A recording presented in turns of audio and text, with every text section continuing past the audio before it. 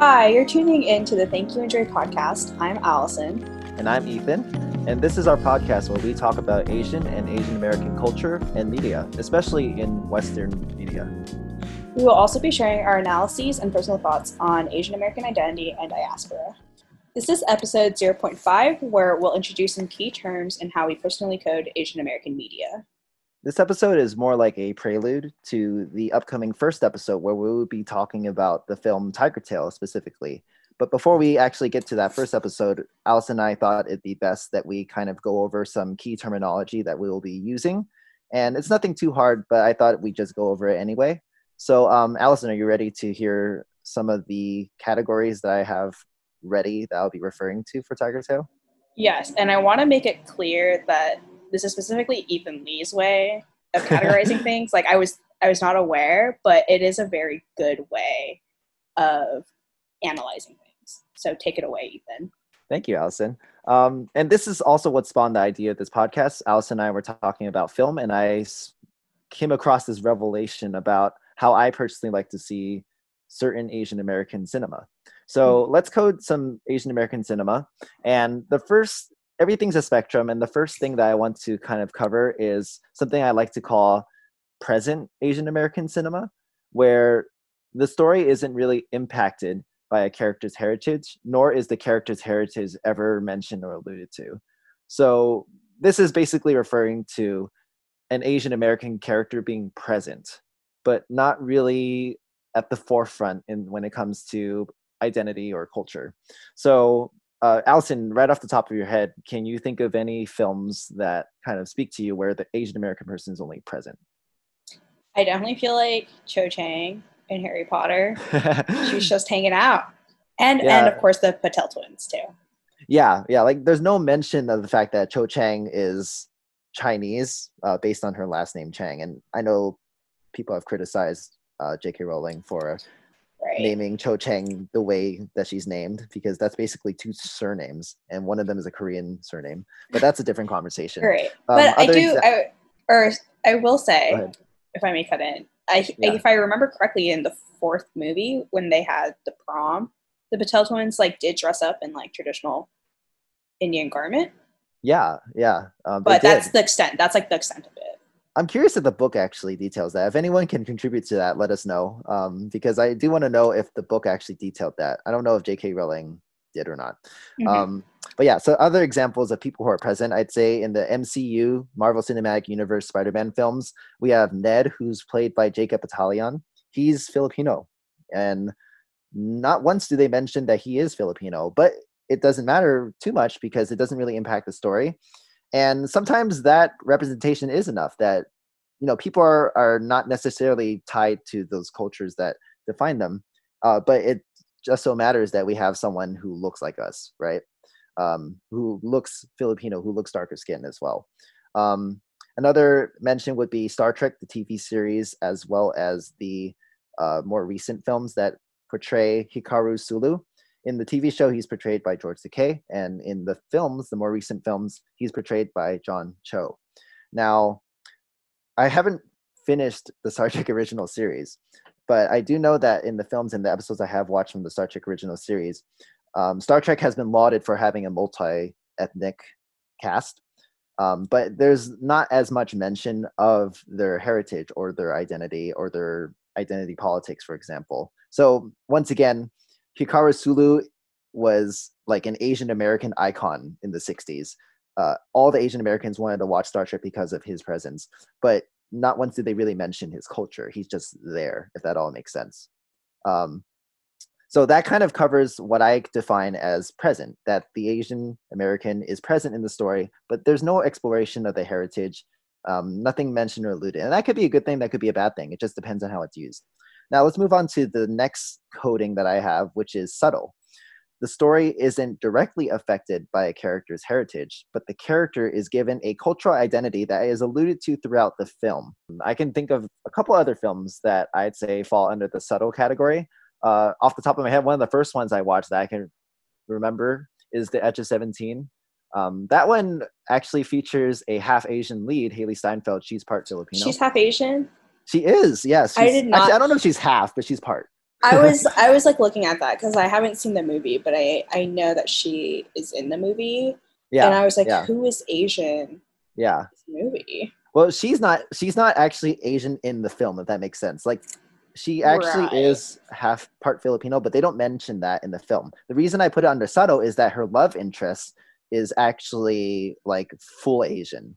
And I'm blanking out on his name right now. I hate myself for forgetting it, but his last name is Zito. He was in The Good Place. He is the main love interest of The Edge of 17, and his cultural identity is actually alluded to a couple of times.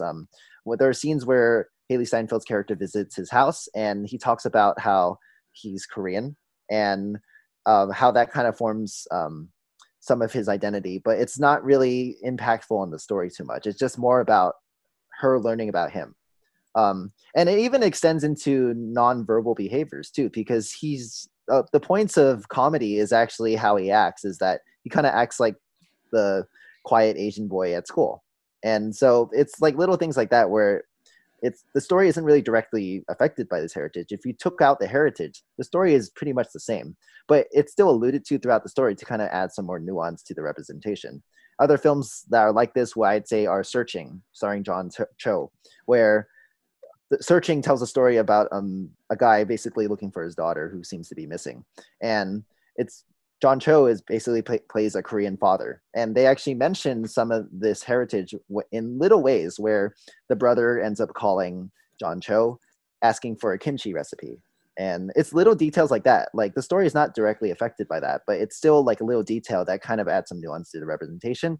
And more recently, I saw the half of it where there's straight up scenes featuring Leah Lewis talking to her father, her on-screen father, and they're speaking in Mandarin and making dumplings together. And not really a huge moment in the story, because the grand story is kind of about like this love triangle, but it still gives some nuance to the representation. So that kind of touches on what I consider subtle, because story, it remains unchanged if you took out those references, but the level of representation that you feel is a little bit heightened because of the fact that they paid attention to those details. If that all makes sense. Let's go on to the Yeah, next coding. I would just Sorry. say like subtle can be, I don't know, because I also watched the half of it, and I do feel like her identity is important because Mhm. like her, it's like her knowing English versus her father, who just can't seem to pick it up, and that seems to be like Okay. an important, like that Aspect of seemed her important. character. Yeah, and it seemed important to the storyline because the reason why she thought about staying in that state to go to school was to be near her father and to help her father. And That's then true. That's true. the like guy was like, no, like you should apply to schools elsewhere and like live your dreams. So Okay. Okay. Yeah. So this is like a spectrum, sort of. right. Nothing's going to be cookie cutter fitting into these different categories, and it all depends on interpretation. This is just kind of like my way of categorizing things and how I would personally categorize it. And now that you present this to me, I actually think, yeah, you're right. Actually, the half of it could fall under a different category in that case. Um, Mm-hmm. that's a good point. So this kind of leads us into the whole other part of the spectrum where we start talking about direct Asian American cinema, direct representation. The story is culturally specific and geared towards a culturally specific audience. It features culturally specific practices and plot points, and/or plot points actually, that may require some background cultural knowledge, but it strengthens the overall level of detail and perceived representation. So easy candidates for some of these, what falls under direct, would be like The Farewell, where you have a Chinese American going back to China to visit her grandma, and there you kind of bear witness all these different cultural practices. I recall when I went to the theater to watch The Farewell with my girlfriend, who's Filipino, and she had to ask me after the viewing what certain things meant, because she actually didn't immediately get it. Things like in the cemetery scene where they're burning like different offerings and stuff like that. Uh, After the viewing, my girlfriend asked me like, what was that all about? And I had to explain to her what that cultural practice was. Can you think of other films, Allison, that kind of like fall under the direct category? Yeah, our first episode, Tiger Tail. There is quite a bit in Tiger Tail. I mean, it's a very Right. specific Taiwanese story, right? You're right. Yeah, so that would, Completely. yeah, definitely. 100%. Definitely. There's a lot of the plot points are driven by those cultural beliefs. Something else, another film would be The Big Sick, where Kumail Nanjiani, it's like a semi-autobiographical account of Kumail Nanjiani first meeting Emily Gordon and how he basically ran into a little bit of a strife or a conflict with his family because his family wanted him to date a Pakistani woman and get married to a Pakistani woman. And he just didn't see the point in it. And he was like torn between finding his own interests and supporting his family's well-being and social harmony, right? So that was very much like an Asian American, very direct storyline where the plot is centered around his values and his identity. So yeah, I think that kind of covers what I wanted to list out for direct cinema. And from there, we go on to our last category, which is what I call global representation in Asian American cinema. And this is when the story is directly impacted by its Asian American characters and their heritage. But I think it's made to cater to a more loose, westernized sense of what it means to be Asian to appeal to a broader market. So it's a little bit more commercial. Doesn't necessarily mean it's worse. It's just a different kind of approach to it. And the type of Asian that we see in these films doesn't really matter as long as we know that they are Asian and can appeal to as many Asian ethnicities as possible. Allison, I'm going to let you like list out some films that fall under this category because I think we have some opinions on them. I definitely, you'll see later in the season, Crazy Rich Asians is probably the best example. Right. It's, yeah. It's not, I don't know if I want to say like it's completely stereotypical, but there are some elements. Yeah, definitely. I think it tries to cover as many bases as it can, at least, about the Asian American diaspora. There's multiple Asians that are featured in that film, multiple types of Asian ethnicities in that film. And because of that, I feel like maybe it's just trying to juggle all these different cultures. So it doesn't really take the time to dive into the different ethnicities. But all that matters is that all these guys are Asian, right? And so we therefore feel represented because all of these guys are part of the Asian American diaspora. And that's kind of what's going to commercially sell, right? That's why Crazy Rich Asians did so well, is because there was such a broad market because there are all these different Asians in here, right? Another film that would probably fall under this, I'd say, would be Always Be My Maybe, which was on Netflix, added to Netflix just last year, starring Randall Park and Ali Wong. And there is mention of their different ethnicities, how Randall Park's character is Korean and how Ali Wong's character is pretty much Chinese as well.